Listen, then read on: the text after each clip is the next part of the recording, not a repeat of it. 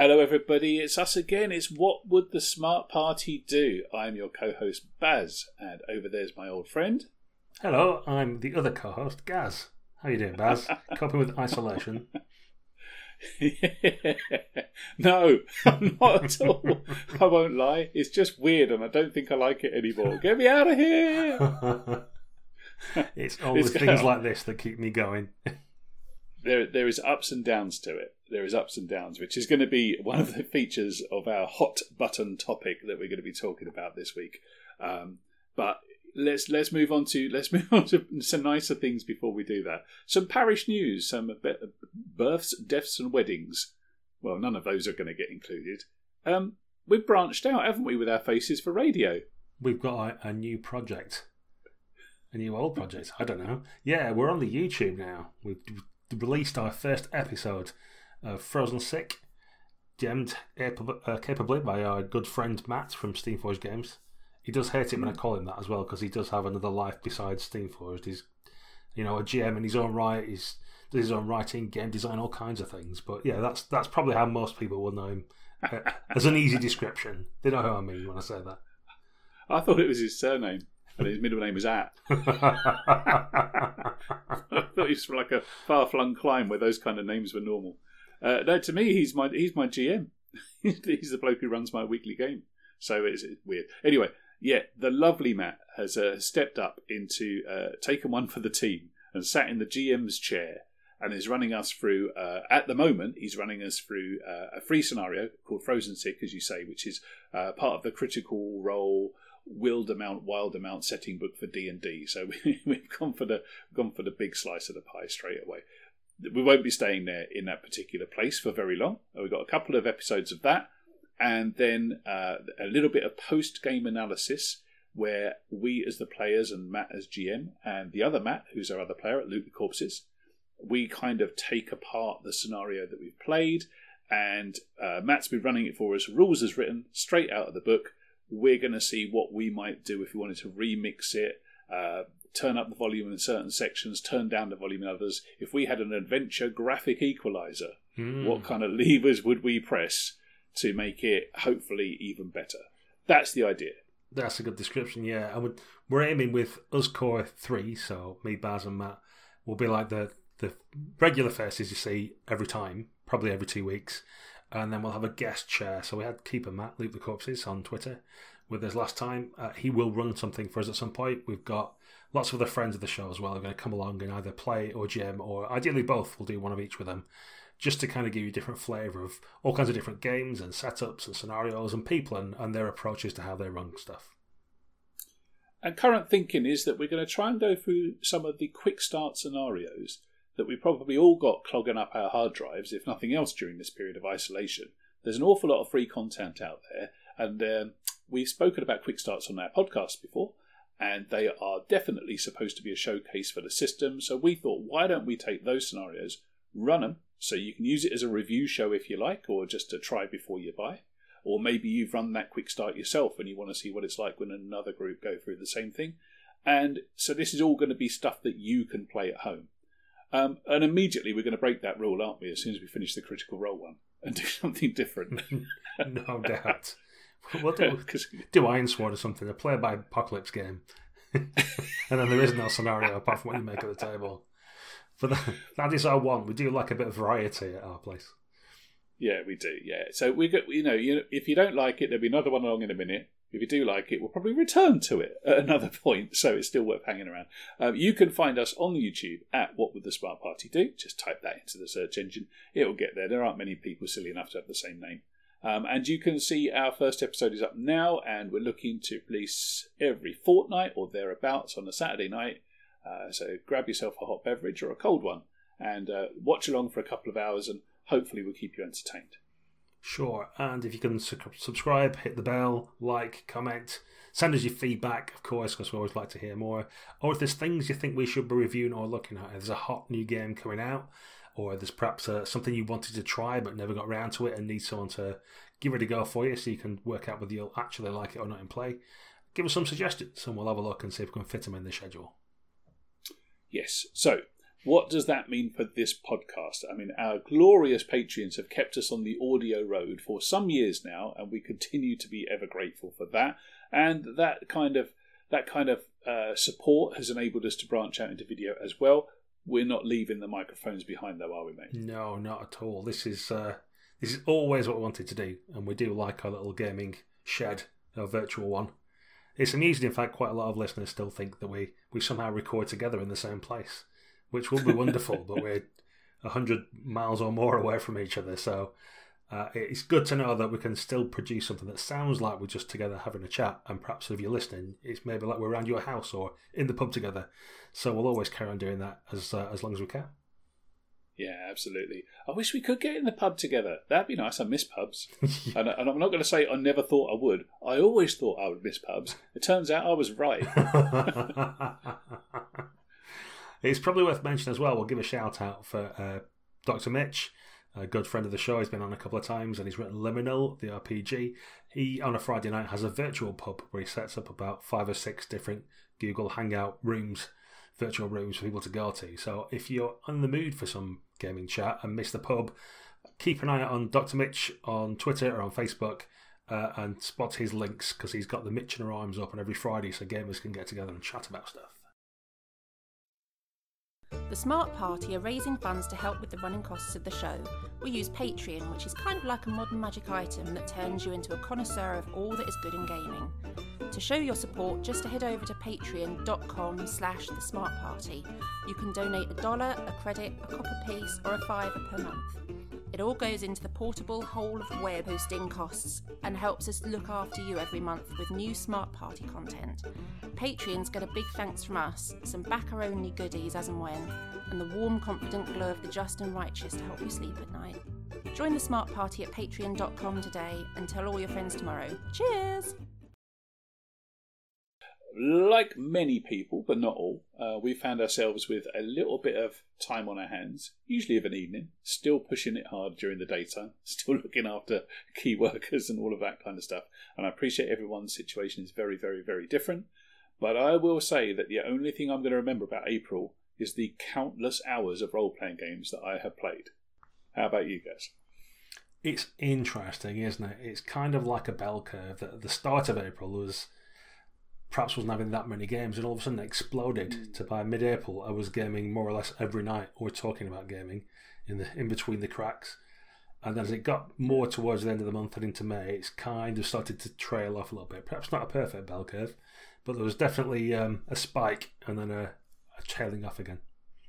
You know, there are many graphs available on the internet that will match what we've been doing almost exactly, but with probably worse equations attached to them. But no, you're right, mate. And that drags us to our topic for this evening's discussion. It is just me and Gaz. We've got no guests tonight. And what we're going to do is we're going to keep it old school and we're going to keep it low. We're going to talk about a virulous disease that is running rampant throughout the gaming society at the moment, which is called burnout. It's been around for as long as I can remember. It's been a topic of discussion on every forum I've ever frequented at one point or another. It seems to be one of those perennials. It comes up all the time. People will post to say, oh, do you know, I'm just not feeling it. I think I've got burnout. It's usually a GM, but then what isn't on the internet? And it's usually someone saying, I am really not feeling what I was feeling. What do I do about it? That tonight, because I think, we'll find out in a sec, but I think that Gaz and I could both safely say we've been through periods of that, and hopefully come out the other side. But with 2 things I want to bring up straight away. Number one is our advice. It could be construed as like, well, then just stop playing. But the reason I don't want to do that is it will be for a very, very short podcast. So that's kind of an option, right? Just stop playing. I get that. That is an option. And the second reason I probably don't want to go down that road too much is I actually don't know if it is a solution. So maybe I'll come back to that later on. So burnout, Gaz. First thoughts. So there's a mixture of things there, isn't there? There's probably a definition. It is easy to say, if it's not fun, don't do it. And that's fine as far as it goes, but it's a binary choice then, isn't it? they're then saying either game or don't, and those are the only options you've got, which doesn't feel like in the nuanced world in which we live that's a reasonable option. That just feels too simplistic. First of all, you might not know you're suffering from burnout. You might be having games every week and just be a bit frustrated, and every week get a little bit more frustrated to the point where you're getting so that you're moaning about your players all the time as a GM or that kind of things, or as players you're grumpy about what the GM's doing. And it might be that you are burnt out at that point to a certain degree. It doesn't mean everybody should immediately stop playing. You can sort of deal with that situation. It might mean play something different. It might mean play less. It might mean someone else gems. There's a bunch of different things you can do. So, yeah, I think it is definitely too simplistic just to say, if you're burned out, stop, and then come back at some point. That's just not necessarily a nuanced enough answer for what might be going on in the dynamics of a game. Yeah, I really do feel the same, mate, on that one. The thing is, the temptation to take a break. It's well-meaning advice when you hear that. I've probably given it myself in the past. Take a break. However, bitter experience tells me that breaks become permanent. They just do. I'm sure they don't mean to, and I'm sure that people have taken breaks in good faith all the time.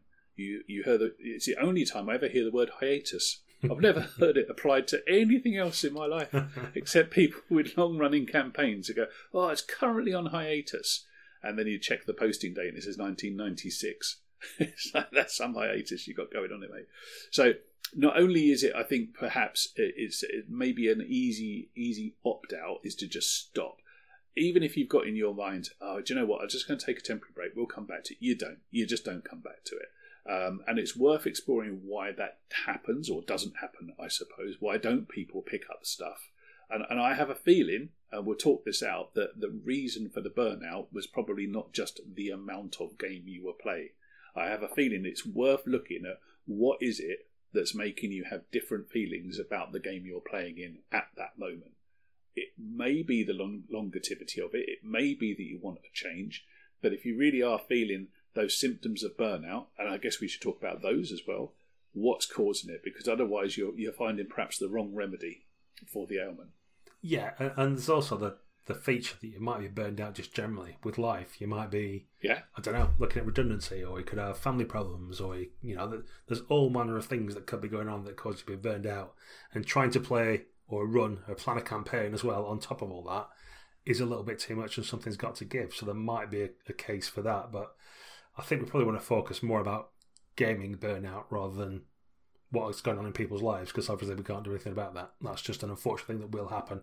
It's just worth mentioning it, because no matter what advice we give you tonight, there'll be times in your life where you just do need to step away, and that's just the way it is. Can't be helped. Yeah. We are not mental health professionals at all. So, if you've got stuff going on in your life that is causing you to take no pleasure in the things that you normally do, I would suggest that there may be worth talking to someone who actually knows what they're talking about when it comes to that kind of thing, because that is a classic sign that there may be deeper issues. So we don't want to skate over this stuff at all, do we, mate? But conscious of what's within our jurisdiction here is I do feel that I could talk about what it's like to play games over a long period of time, lots of different things with different personalities and different demands, but I can't talk to you about your relationships. Correct. So yes, I think there's a thing when you're burned out. I think you can see it coming quite often. If there's been a feature of games over the years, I've played in lots of campaigns where I'm aware, and everybody else seems acutely aware, that nobody's enjoying it. Or we're playing it because that's what we do every Tuesday. And no one wants to say, can we stop doing this now? Or that kind of thing, you know what I mean? Or the players start acting up, or the GM starts putting lack of effort into what he's doing, and you can tell he's making it up on the fly or whatever. That sometimes you just have a dynamic where nobody wants to take social responsibility for saying, let's end this game. And I think that's a fuse that you can see getting nearer and nearer the bomb until eventually someone kicks off, or you fall out as friends. So I've had lots of campaigns like that, certainly when I was younger, where the game just seemed to keep going because we had a Tuesday night game or whatever night it is. And that's something that probably needs addressing outside the game, but it can easily be addressed, and you can have a chat about it. And if people aren't really feeling it as much, if you put a time frame on that and say, look, we've got about 2 or 3 sessions, and then we're going to get to this bit, and that's going to be a nice finish, and then we can come back to it later if we need to, and obviously you never will, but I think as long as people know that there is an end to a game, that I've seen liven things up no end. When people know they're not going to have to play it forever, not that anybody does have to play it forever, but you sometimes feel trapped into a long campaign. If you put a time box around it or a number of sessions or something like that, that will help and stop the fraying and the burning, the sensation that you might have if you're feeling burned out, because you know it's coming to a conclusion. So you've only got a little bit left, and then you know it will end. So that can help for starters. Yeah, I would agree. It's there's loads of things that we could do, I think, to prevent people burning out. And I guess we will have to talk about what happens when it is time to just go, I can't do this anymore. You know, and that is a perfectly acceptable solution, but it's just, you know, not one we could chat about for long. I think there's loads we can do to prevent burnout, and setting expectations at the start of a campaign is a good one. And you don't have to go back very far into our back catalogue on this podcast. We have talked about this so many times. I cannot see the sense anymore on a personal level. I'm never going to say, let's play Master of Nyarlathotep, and I've gone and bought loads of side missions off the internet and expanded versions of it. That means that we'll be able to play this for the next 8 or 9 years of play if we play every fortnight. What do you say, guys? Because you're setting everybody up you're just setting up the campaign to not end. And that's not satisfactory for anyone. Best will in the world, those kind of big plans aren't going to cut it. And in my D&D sphere, I see it all the time, because Wizards of the Coast will often release their adventures outside of DM's Guild. Their adventures are big hardback tomes. They'll do, I don't know, maybe 10 levels on average, some more, some less. And they give you enough stuff there that you'll be playing it for a year at least. And people are always saying, which one should I get? And it's like, that's the wrong question to be asking straight away. It's like, which one could you get? Which one could you actually fit into your life? I don't know many people now who can commit to that kind of stuff and set out to run that marathon, because that's what it is. Setting out to run a marathon on a regular basis, and then getting another 5 people to also keep pace with you throughout that marathon. This is kind of doomed at the outset. Doesn't mean it's not something to aspire to, but we've talked before about building up campaigns in episode lengths or seasons, I suppose, and then stacking them on top of each other, having lots of little break points which would make it a really good point to finish and leave it on a high.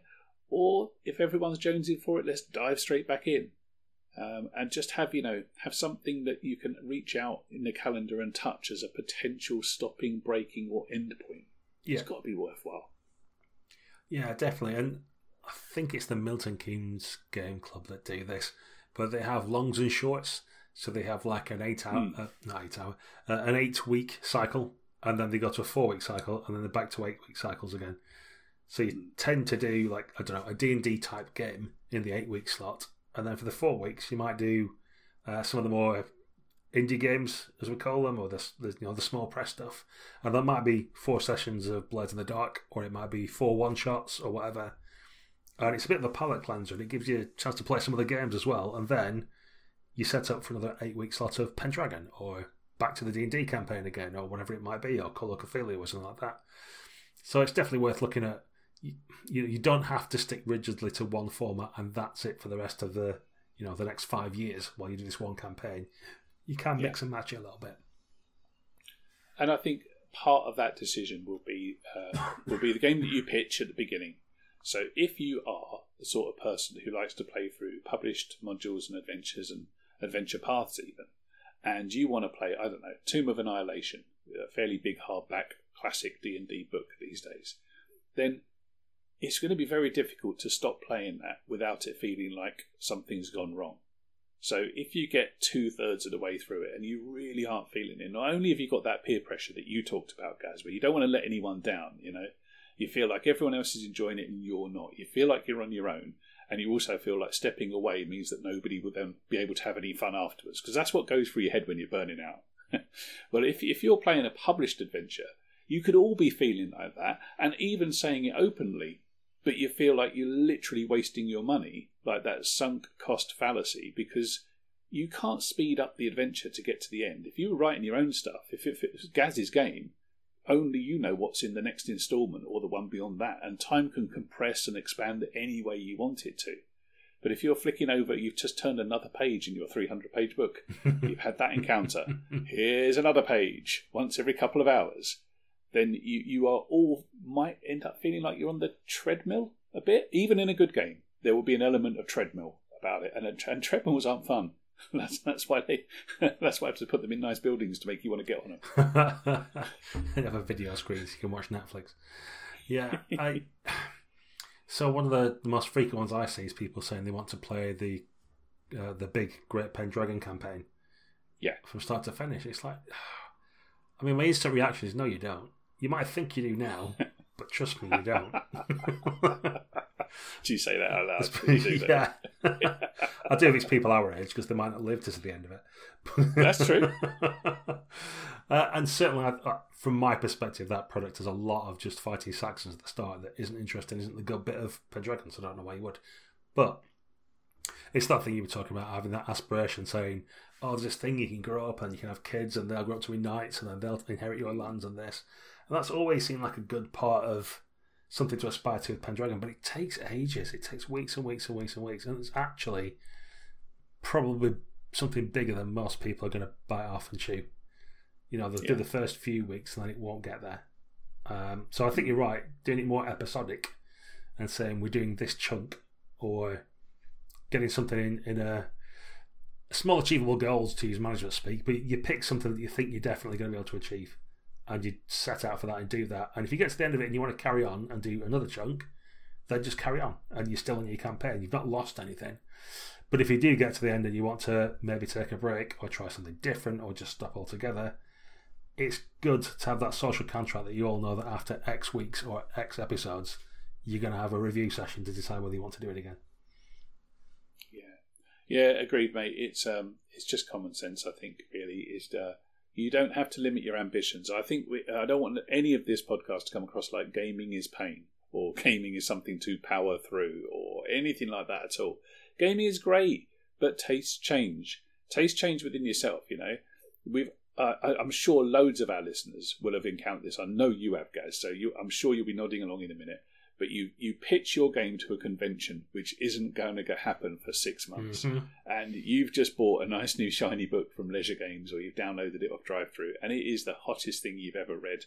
You are so desperate to play it, and so you gleefully type up 100 words about this great game you're going to be running. And then over the course of that 6 months, as the convention gets closer and closer, and you realise you haven't really done your pre-gens yet because, well, that dastardly gaming business went and wrote more stuff that you liked even more. And you've just kind of gone off the boil with it a little bit. So if that can happen and you haven't even played it yet, it's just sitting there pulsing at you going, play me, play me, play me. Imagine what happens to campaigns and stuff that you are actively running. Of course your head is going to get turned like that internet meme. You're going to be looking around over your left-hand shoulder at the other game that just wandered by. Yeah. It's inevitable. And if it's not you, it'll be someone else in the game. No, absolutely. Yeah, me and all the GMs I speak to have that thing where I understand that organisers want games in early so they can advertise things and get people to come to their conventions. But we've all found something different by the time the game's rolling around to be run. Or we've tried the game that we thought was great and we've played it enough time and now we're burnt out on it because we played it solidly for 8 weeks and we've had enough now to play something different. You know, we keep using burnout to mean a variety of things, but I think it's having enough of something, isn't it? It's when you've had enough and don't really want to carry it on. So the point is, it doesn't feel like fun anymore. It feels like a little bit of a chore. And that could be a variety of different things, but yeah. You know, it's a difficult one as well because it's something I guess it's like an album sometimes, isn't it? Where you listen to the same album for ages. I think this is the best album I've ever heard. But then after a couple of months of owning the car every commute, you started to get a bit fed up with it. Yeah. And it doesn't mean it's any less good or anything like that, or you don't like it necessarily. It's just that you've had enough of that particular thing for now. Absolutely. And there is so much stuff coming down the pipe in the gaming industry and just the stuff that you want to do as well, that it's inevitable. You can't play anything forever. So I guess number one on our checklist is small achievable goals, you called it, didn't you? Mm-hmm. You know, just being realistic with yourself and with other people too. And that's also, especially, actually, that's if you're a player too. I don't know how many times you've done this. I've certainly done it, where someone's announced on the internet that they're going to run a game. Who wants to play? And you throw your hand in the air. But then when you look at your actual calendar, you look at what's achievable in your working week and your family situation or whatever situation you find yourself in, and you think, man, I don't know actually if I really should have committed to Fall of Delta Green for the next 2 years. Quite apart from the fact it wasn't going to happen. So, there's some cold comfort in that because you're not going to get to 2 years. But you're setting yourself up if you really have to push other things aside to fulfill what you believe is a solid commitment you've made, then that you've got to be realistic with yourself as well. And their honesty is the best policy. Don't start something you cannot finish. Just be honest with it and go, oh, do you know what? Actually, I don't think I can. And rather than leave you guys in the lurch, let's not even start for me. Yeah. No, absolutely. And certainly from the other side of the fence, I'd definitely rather hear that as a gem. If someone is going to end up being flaky or can't make it through, no fault of their own, they've just overcommitted, perhaps. Just say up front actually and organise that before you even start playing, because it's better to only go for the things you can do with intent rather than just show willing initially but then not be able to follow it through. Yeah. So overcommitment then. So this brings us to, I think, a pretty big question, because this last month or so has kind of, I think, been the test for this. Is there such a thing as too much gaming? Yes and no. Excellent. I'll have both your answers in that order. Yes, there clearly is, because of the issue that you mentioned there, where you just can't commit to everything. And if you're playing every night in a different game, I'd suggest that the quality will suffer over time if you're doing that. I don't know, unless you've got, if you're independently wealthy or you've got a very understanding partner, and there's all kinds of other things you'd need to happen to be able to do that. I think probably for the sake of not getting burnt out on gaming, it's better not to be gaming every night, maybe. Probably. Yeah, I mean, I've gotten up to my record recently was 6 games in a week out of 7 days, and that happened a couple of weeks on the bounce. So that sounds like a lot. That is a lot. Frankly, that is a lot. But these games were, evening games. So I'm not counting stuff during the day. I do, regular everyday stuff during the day. So 6 evenings out of 7. Didn't burn out off the back of that. Happy that I've played all of those games. But conscious that, other parts of my life aren't getting the attention that perhaps they should be, So, I can't believe how little Netflix I've watched. When everyone else is telling me about box sets. I looked at Netflix yesterday and on the old What's New thing, I hadn't seen any of it. And there was definitely a time where I knew every single show backwards on Netflix. This isn't a bad thing, by the way, but something has got to give. There's only so many hours in the day. Yeah. And if you feel that you can commit to doing 6 nights a week, then that's not a problem if it's not a problem. But you've got to be aware that you are putting activities into a calendar that essentially cannot flex past a certain point. Yeah. Now, at the end of the day, I work 40, 50, 60 hours a week, depending on demand. But they pay me to do that. My hobby time, I'm really passionate about my hobby, and I'm not putting 40, 50, 60 hours a week into that. So I am capable of challenging my brain and coming up with stuff and being creative for, extended periods of time. So that's not a burnout for me. But I'm thinking about it, and maybe that's what's stopping it being burnout. I'm keeping a close eye on my brain and the people around me and what's achievable and my reactions to stuff, because I'm kind of conscious that I'm kind of in the red zone if I'm doing 5, 6, 7 nights a week. That's got to be something to just be mindful of. Yeah. Well, as with all things, we're not going to tell anybody how to live their lives. If they want to run or play games 7 nights a week, every week of the year, you go for it if you think you can handle that and it's good for you. But there's things like, I realise we're in lockdown now, but as soon as that finishes, I think a lot of our gaming is going to we have to do a cost-benefit analysis about whether we get to do it or not. You've just not got the same freedom. And then there'll be things like christenings, or someone's getting married, or holidays, or whatever. Yeah. And all of a sudden, there's like chunks of time when you can't do anything because you're not at your computer. You're away with the family for a couple of weeks, or whatever else it might be that's going on. Or you get a new job, or all kinds of things. So I think, like you say, real life will in tune. It's just a matter of making your own balance there and working out what you can do and what you can't. And if you're getting stressed about all kinds of things, look at all the things in your life and work out which one can be trimmed back a bit, because it's probably a bit of gaming. You'll be on the back burner for a while to get your head sorted. Yeah, now, but I don't want to ever use the word normal, because clearly there's no such thing. But let's just take an everyday scenario then. So let's say it's not that extreme. People aren't doing 6-7 nights.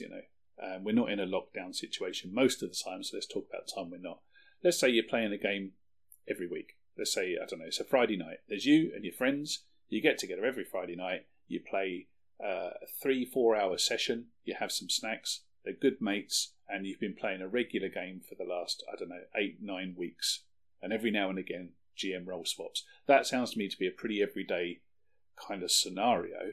And for some people, they'll be listening to that going, oh, it sounds like luxury. Oh, I wish I could have that. But all right, so it's a default. Let's call it a default. Is it still possible to be burned out in that situation? I think it is, answering my own question, because I see people post on forums all the time. I'm really not feeling it. I'm getting burnt out. I feel like I need to take a break. I don't know how to tell my players, and it is usually that way as well. So where did the burnout come from in those situations? Because that feels manageable, and it obviously must have done to people in that situation to a point. It comes down to one person feeling like they have the responsibility and having to carry everything. So typically as GM, you have to prepare things, and there's a certain level of expectation amongst your players. And if a game isn't to a standard, then they might say things which make you feel bad. Or it could be they're perfectly happy, whatever, and you yourself, as a GM, have an expectation of what your standard should be. And if the game's not as good as it could have been, and you know it isn't, because you didn't quite find the time to prepare or whatever it might be, you beat yourself up about it because you think, I should have done a better job there, and it was just being nice when they say it was perfectly good, when in fact it might have been perfectly good, and that's just the state. But it's quite often as a GM, it's a bit of a lonely role. I suppose it's a bit like being a manager or something, where all the workforce can talk to each other, but you as manager have to stay aloof. And it's the same with the GM and players. The players will all talk to each other about how they think it's going or what they want to do next week or this kind of stuff. But there's things that you've got going on behind your virtual GM screen that only you can speak to. And there's no one else you can speak to about it, really, about your particular game. Apart from perhaps to go on the internet and try and speak to the GMs and come up with your questions and ask for solutions to things, which a lot of the time are down to the dynamics of a particular group and other GMs can't help you with. But I think it's that position of being alone and having a level of responsibility as well, because we've mentioned this before as well, but frequently if there's a social problem in the group, some guy's just being a bit of a dick or gets too drunk, or there's some behaviour that the players don't like, people look to the GM to sort that out rather than as a group sorting it out, as a group of adults. So I think the problem is, even with an infrequent game, that the GM quite often can feel isolated and takes everything upon themselves to sort out, and sees problems sometimes where there aren't any, but is constantly worried about doing a good job. Yeah, I think that's spot on, mate. I've certainly felt that myself in the past, and I think that a feedback loop. Oh, it's loads of management talk today. A feedback loop is yeah. Well, these guys have got it down there. They know what it's like to be working in teams on projects, and if that isn't a role playing game, I don't know what is. But you've got. I think it's really important, and I forget this all the time, is that GM role is huge sometimes, and in that GM's head it might be getting bigger and bigger and bigger, and the role of the players might be getting smaller and smaller as time goes on. When you find yourself like sitting down at the start of a session which you're engaged about, you've got a Jones for, you're setting out your bits of kit on the table or online, and you look at your players groups and you say, okay, who wants to recap what we did last time? And it's tumbleweed. When you're starting to feel burnt out, that can be like a real kick in the guts, because you think, oh God, they just don't even care. Yeah.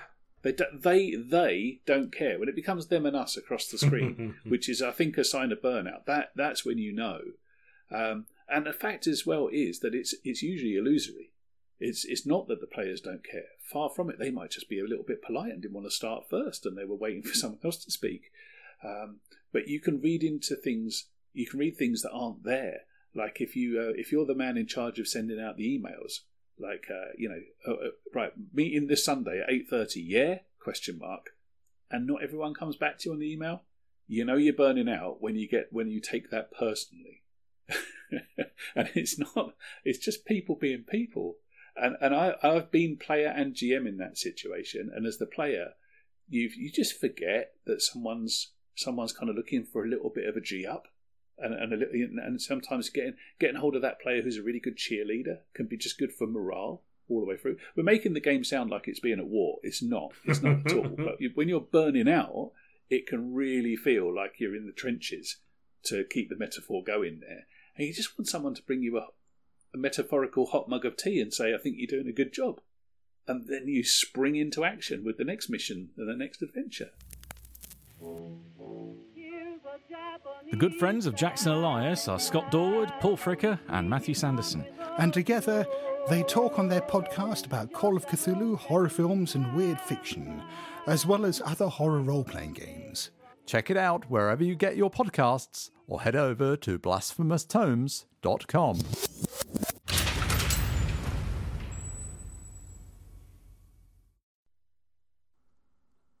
Something like in Savage Worlds, we've talked about this, like you use a card monkey. So you use cards for initiative in that game. So what you do is assign that to a player and say, you've got to dish out all the cards and collect them in again.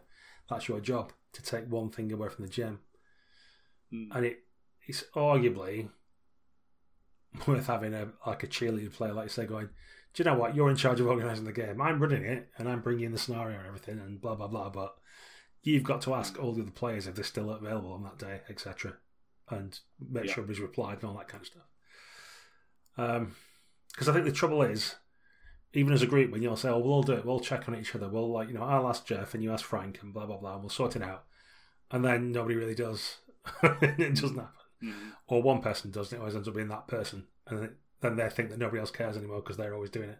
It's a really odd social dynamic, but it seems to happen often, is that everybody wants other people to do it, or... Like, quite often I have players who think, oh yeah, well, obviously we're playing, but they don't say. So as a GM, you don't know, but in their head they think they've said, you don't know what I mean? And they're like, why wouldn't I play? It's like, I don't know. Why? Anything could have happened. I don't know. Absolutely. So I think it just behooves us all as players to be a bit more proactive on that, I think, and give affirmative answers and say, yeah, I did like that. Yeah, because I've had this before, trying to organise games, and you get responses which I don't think are meant to sound bad, but you'll get something like, "I suppose so," or "It'll probably be fine," but it just doesn't read well. Do you know what I mean? It's not like, "Yes, I can't wait to play our game." It's like, well, as long as I'm not told I'm doing anything else by the missus, or as if I've got nothing better on and there's nothing on Netflix, then I'll turn up. It's probably just worth moderating language to be aware that the person on the other end is looking for an enthusiastic, positive response, not just a vaguely committal, probably. Well, yeah, this will make us sound like we're dead needy as GMs, and maybe we are. Maybe all GMs are a little bit needy. Speak to us. Yeah, because you want a bit of validation to what you're doing. And listen, when you're going through a bit of a hard time with your gaming, and again, I don't mean like hard time as in it's painful, physically painful or stuff like that, but you don't have an adventure ready for next Sunday, and it's Friday night, and it's actually been hanging around your neck a little bit. You've got a lot on at work, you've got some family commitments, and you feel like, oh man, when you're really up for it, you will find time to prep. When you're really in the zone, there will be nothing stopping you running that game. You'll be getting your tokens sorted out. You'll be firing off a few WhatsApp messages about, like, previously in our excellent campaign, and everybody's up for it. But when it's not going, the smallest amount of prep you've got to do feels like a mountain to climb. Yeah.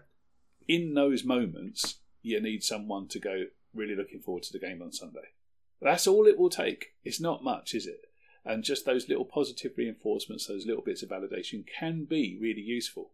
And I'm as guilty as anyone from walking away from good sessions in good campaigns and not saying thank you at the end of it, which is just discourteous at the best, rude at worst. And also, not saying like, yeah, looking forward to next Sunday's game. It doesn't take much more than that, because if you've got a willing audience, it lifts you. And if you feel over an extended period of time that you've lost the dressing room, you kind of don't want to play that game anymore. Mm-hmm. And you might call that burnout, because what you don't want to do is be really honest and go, you guys are pissing me off. You might call it burnout, and you might go to a forum and go, I've got burnout, what shall I do? And then you've got all kinds of resentments. Because it's true, you can get fed up. You can get massively fed up with the people on the other side of the screen from you. Of course you can. Yeah. Of course you can. You're spending an intense emotional time in the same room as people for many hours, pretending to be elves, and if you're doing it right, it'll be important. So it can happen. Of course it can. We want to avoid that happening. Yeah, and I think there's just it's worth having those oil checks, or what do you want to call them, like sense checks at certain points, and kind of going, how's this campaign going, and are we happy with it, kind of thing. I mean, we're almost going into sort of management evaluations and stuff now, so I'm conscious of straying into that territory. But if you feel a little bit flaggy yourself, or you feel like it's not going anywhere, or you're not really sure where else to take stuff, you can always chat to the people at the gaming table and ask how it's going and get some, or say, what else would you like to see? I think that's probably a good way of doing it, rather than saying, is everything all right? Because people generally say yes and not want to upset the apple cart, or, nobody wants to cause a confrontation if they're not enjoying it too much, or whatever it is. But asking for proactive answers, or say, what would you like to bring to the campaign? What's your character wanting to do that hasn't had an opportunity to do yet? That kind of thing. I think if you go poking for things that other people want to give you inspiration, that can help you get fired up about what you're going to do next, if you want to include something new in your campaign to get you excited about it as well. I think that's really strong advice, and I guess one of my reasons for wanting to dwell on this subject a bit is because I'm conscious that the other thing that people will feel burnt out on quite a lot is system. In fact, that's the usual suspect. I'm feeling burnt out, it must be the system. If only I change the system, everything will be all right. Yeah. That's what we've all done it. We all do it all the time. But it's far more likely, in my experience, in my humble opinion, to be that there are probably the other factors like the ones you were just talking about, Gaz, in that you feel like you're prepping for no impact or no engagement, or it's a hassle getting everybody in the same place all the time, and why is it always got to be me that does it? And frankly, it doesn't matter whether you're playing D20 basic role playing or 2D20, those problems are still going to be there, and they won't be addressed by your choice of dice mechanic. Yeah, it's true. Talking about different systems, though, that reminds me, I haven't felt that burnt out recently, and I think that's come down to playing lots of different games, finding other GMs to run some games for me as well. I'm not necessarily just running the same thing all the time. Thinking back to our university days, I ran Shadowrun for a year or whatever it was at university. Mm-hmm. And by the end of that, I'd had quite enough Shadowrun. Well, I've just not had that chance to do that with any of the games I've played, because I keep chopping and changing and playing different things. So, although if you've got other problems in your game, changing the system or the setting or whatever is not going to fix those, definitely changing around what you're playing could keep things fresh. I look forward to our Deadlands game, but we only play it maybe once every month, or perhaps a little bit more frequent than that. Aegon I play maybe every 2 or 3 weeks, but I look forward to it whenever it comes around, and that kind of thing. And then other games we play fortnightly or whatever. And again, in a way, sometimes you sort of think, I wish it was the other one. Do you know what I mean? When you're alternating games, you kind of I enjoyed last week's session so much, I kind of want to play it again, almost. Yeah. But if you're feeling like that about a game and you always want more, then that's a good sign. That's the opposite of burnout. That's like, that's how you can health check. Are you enjoying still what you're doing? Have you got the Jones for it? Is I kind of want to do it again, but I can't yet. I've got to wait a week or whatever. And it's probably better to wait that extra week rather than try and find another night when you can fit in another game to try and overload yourself. Mm-hmm. Yeah, I think that's really key, is that variety is a thing. They may even say it's the spice of life, and that will definitely keep things fresh. I think my advice on this one would be, you can freshen up and add variety to stuff that you're kind of already doing, if that doesn't sound too weird. So if you're playing in a D&D campaign and for you it's gotten stale and you're approaching burnout and you've had enough of it, you have got those other 5 people that you don't want to feel like you're letting down, the other stuff we've talked about. I'm not saying that you should only ever play one system. Far from it. But most systems, whatever it is, whether it be White Wolf or you pick it, they're big enough worlds and big enough settings that someone else can GM in that same setting. So you can mix up the tone of the adventures. If you've been going into dungeons week after week after week, no wonder you're starting to get fed up with describing doors. Who wouldn't be?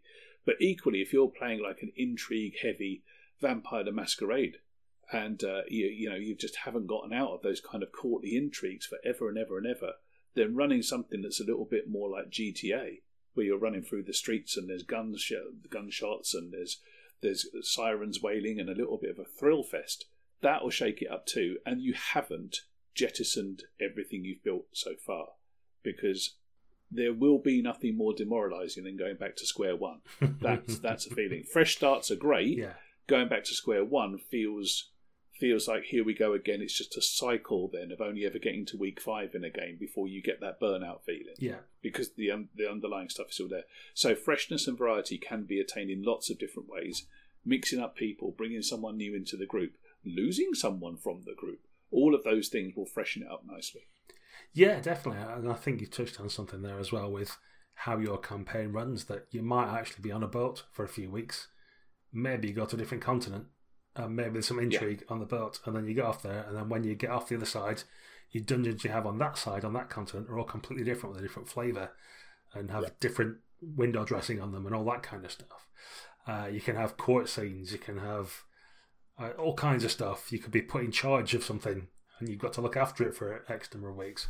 Think about different things you can do with your players, and then your players could even play different characters.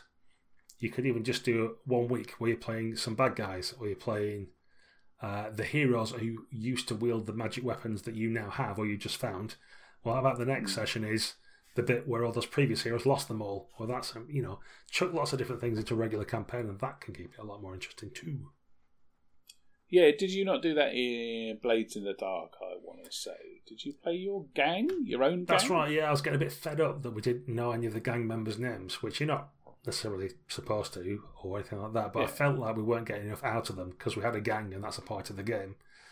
So we mooted that to the GM, and Ian ran the next session where we played gang members and caused all kinds of havoc because obviously we were rubbish compared to our main characters, but that then gave us, when we went back to it, loads of things that had been messed up because of our numerous and stupid gang members that had broken everything that our main characters could clear up, and we got a bit of fun from A, breaking things in the first place, but B, then clearing things up knowing that it's kind of our own fault anyway, but it was fun to kind of like shout at the gang members who we'd played last week, and they all got their own little personalities then. So yeah, it really mixed things up, and it was just a nice touch.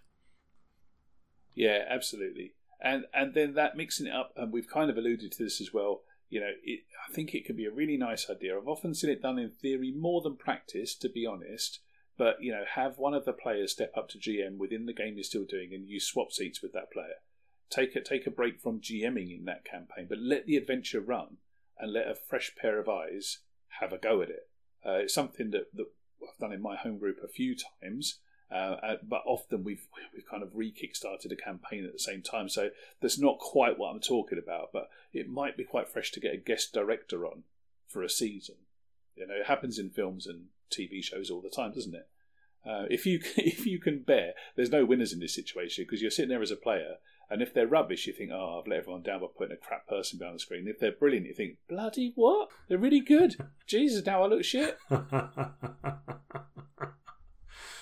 Yeah, it can be tough. Some players just don't want to GM, do they? But I think certainly for online games, you've definitely got that opportunity to get a one-shot new GM in, a guest star GM or something like that, or even players to add to the group or things like that.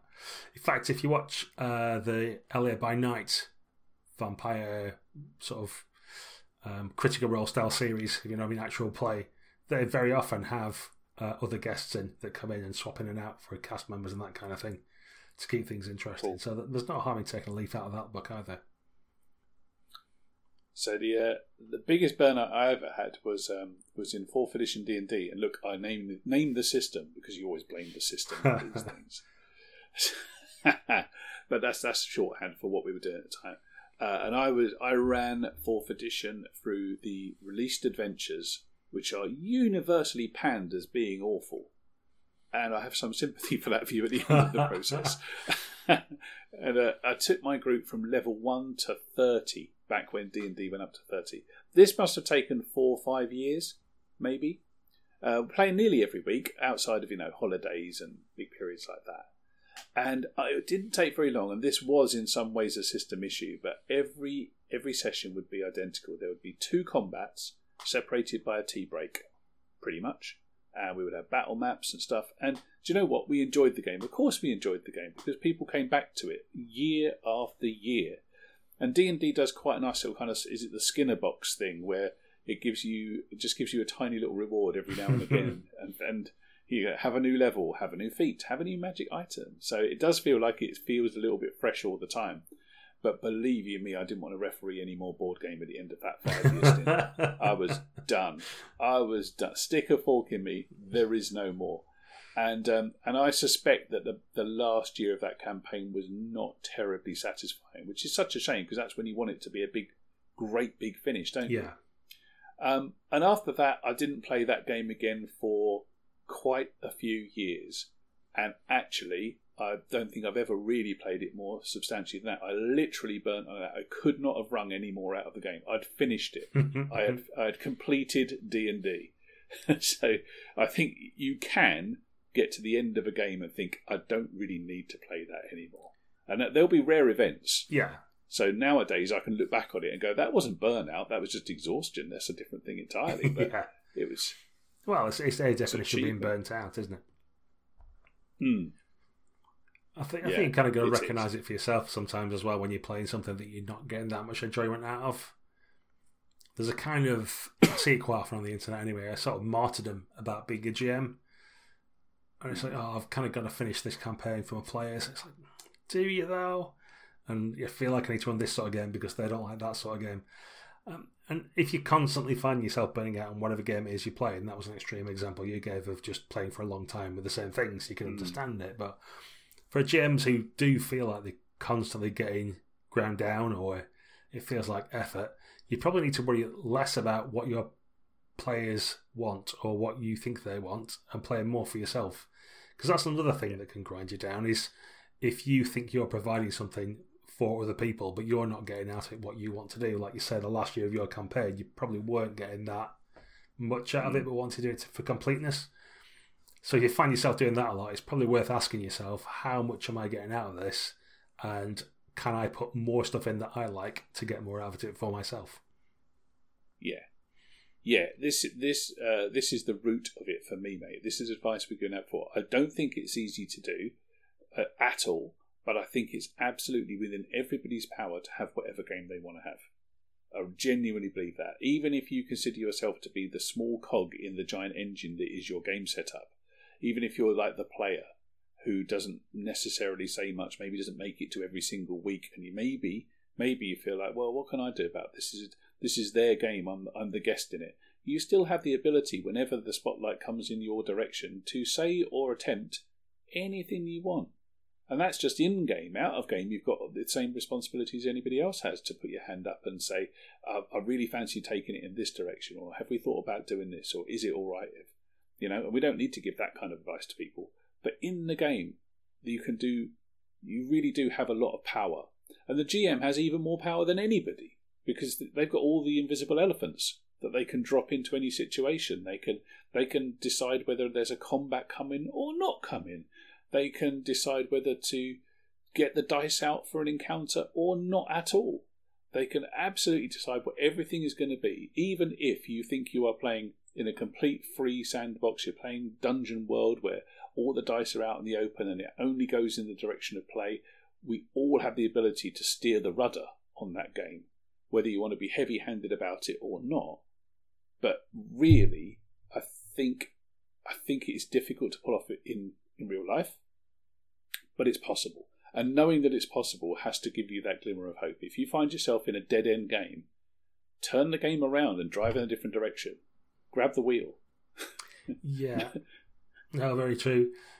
This is the conversation we had about one of the games we played recently, actually. But I think sometimes people might not know what you're trying to do as well. So if you're feeling frustrated and can't do the thing you want to do, you might need to be more clear about what it is you're trying to achieve, because by your actions you might think you're making it obvious what you're doing, but that doesn't mean that everybody else is understanding what your end goal is. They just understand what you're doing with the rudder. They don't really see where you're trying to pilot the ship. So it's like a lot of advice really. Sometimes you kind of got to go outside the game and say, look guys, this is where I'm aiming for, but my character's a bit daft about it, so he's going to go by this crescent route to get there. But that's my arc. That's what I'm aiming for. And just getting that bit of understanding with the people will often get you a bit more leeway in how often you get to steer the ship and where to.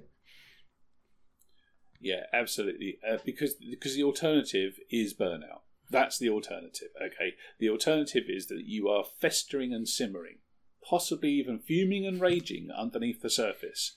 And if you're very lucky, it won't come out as a table flip. But what it might come out is people just try and suicide their character. Or even, and maybe not even intentionally, just derail the campaign to get it to stop, to give themselves permission to not, not feel the pressure. And I think burnout and pressure are two sides of the same coin. I think one leads to the other. Or pressure's okay, but then it becomes stress, and nobody wants that from their hobby. And then you will see the same pattern will be someone will try and change something in the narrative that they want to change in their real life. And role playing is brilliant because it allows you to have that kind of bleed and to really feel something and to visit different worlds. But it's awful because it can bleed out into your real life as well. And you think that doing something in one realm will affect the other, and it never does, not effectively anyway. So you got to watch out for that your burnout, you're not trying to fix your burnout by having different NPCs show up and bully things that you think are getting on your nerves. Yeah. There's a lot of problems in a game that are actually solved outside of the game, as we keep going back to, but every time. Yeah, the system and NPC making dice rolls harder, all these other things aren't going to solve a lot of things that are a problem. Yeah. So it may just be that you're knackered, right? So we come back full circle to where we started, which is, why don't we just take a break? Why don't you just knock it on the head for a bit? Why not? I mean, I'll answer my own question by thinking that's okay if you think that will solve it. But what you are giving up by having that break is you're giving up potential good gaming time because you don't know what would have happened. I think it can be quite hard to get back in the flow. If you take a break that goes on for too long, just tends to become more and more permanent. It gets harder and harder to get back in the hobby, and I regret time away from the hobby in my past. So there's a couple of reasons, and the other one is that that break has got to be doing something for you. I mean, we're talking to people in this audience, I know we are, for whom role-playing is not just a pastime. It's not. It's way more important than that, Like anybody who's got like a proper hobby, this really matters. So stepping away from it is a much bigger deal than just walking out of a play you're not enjoying halfway through. Yeah. That's almost disposable. That's just a one shot, and who cares really? Or giving up on a book that you spent $8.99 on from Waterstones. You feel a bit bad about it because you've sunk some money into it, but at the end of the day, there'll be other books. Stepping away from the hobby for a break is, I think, quite a big deal. And if you're feeling burnt out, that will be all part of the mental pressure that you have on yourself as well, won't it? And it will look like an easy answer. I don't know if it always is. Yeah.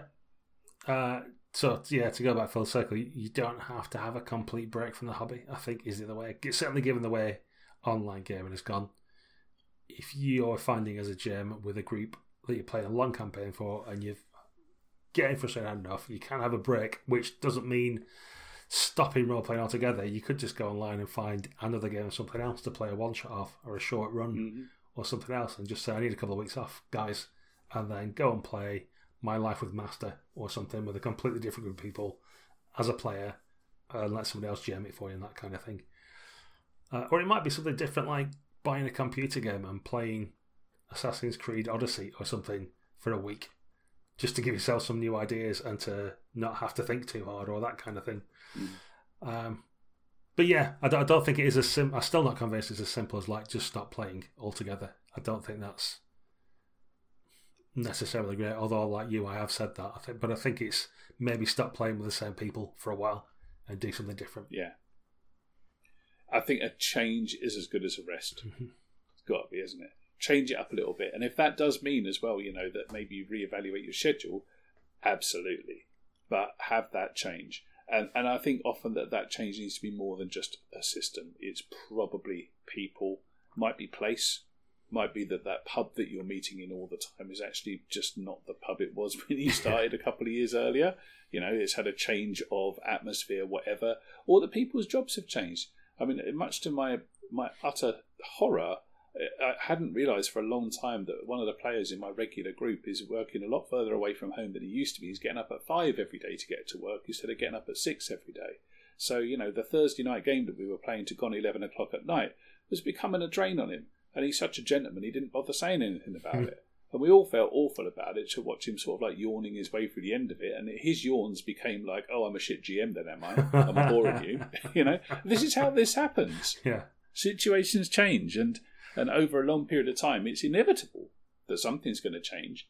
And, you don't always have to take that personally. So if things are going to change anyway, then force some change on it every now and again. Keep it fresh, keep it lively, check in with people every now and again, make sure everything's okay. Yes. Correct. I think I'm burnt out of this conversation now, to be honest, Baz. I think we've exhausted our gaming talk. Well, I've been meaning to talk to you about seeing other people.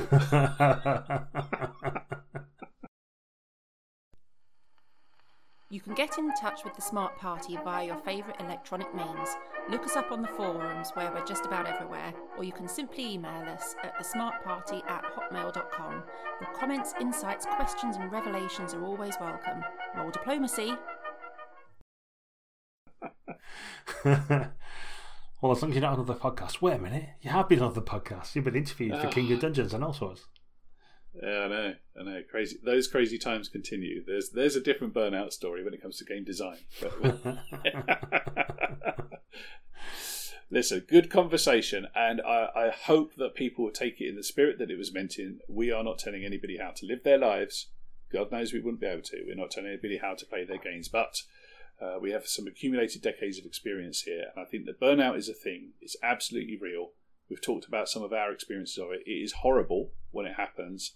Prevention's definitely better than the cure in every single sense. And I think, caring about your hobby is something that is easily glossed over, and I think it needs a little bit. Just to extend the metaphor again, you've got to keep putting the compost in, you've got to water it little and often, you've got to trim back some of the dead wood. Yeah, absolutely. A lot of this comes down to looking after your own mental health, so just do that generally. And yes, prevention's better than cure, for sure. Absolutely. So thank you once again for listening, guys. Always a pleasure to catch up with anybody who wants to give us feedback, comments, likes, subscribe, shares, and all that shizzle. But, reach out to us. We love talking to people in real life, and these days on the internet, because we can't get out and see you at conventions and stuff like that. So keep the chatter going. You can reach us on our Patreon. That's an obvious place. What would the Smart Party do? /Patreon. Or the other way around, in fact. Patreon / The Smart Party. The Smart Party do. You're not in charge of social media anymore, you're sacked. Clearly, anymore? Well, you weren't was now. I ever? I'll try to make you feel better. Patreon.com / The Smart Party. You can get me at the _smart_party on Twitter, and Baz at Baz Stevens, and all kinds of other ways. smartparty@hotmail.com. But what will the Smart Party do into YouTube? All manner of places. Do let us know what you think, and so forth. Yeah, thanks, guys. We'll see you next time on whatthesmartpartydid.co.uk.com.org. Goodbye.com.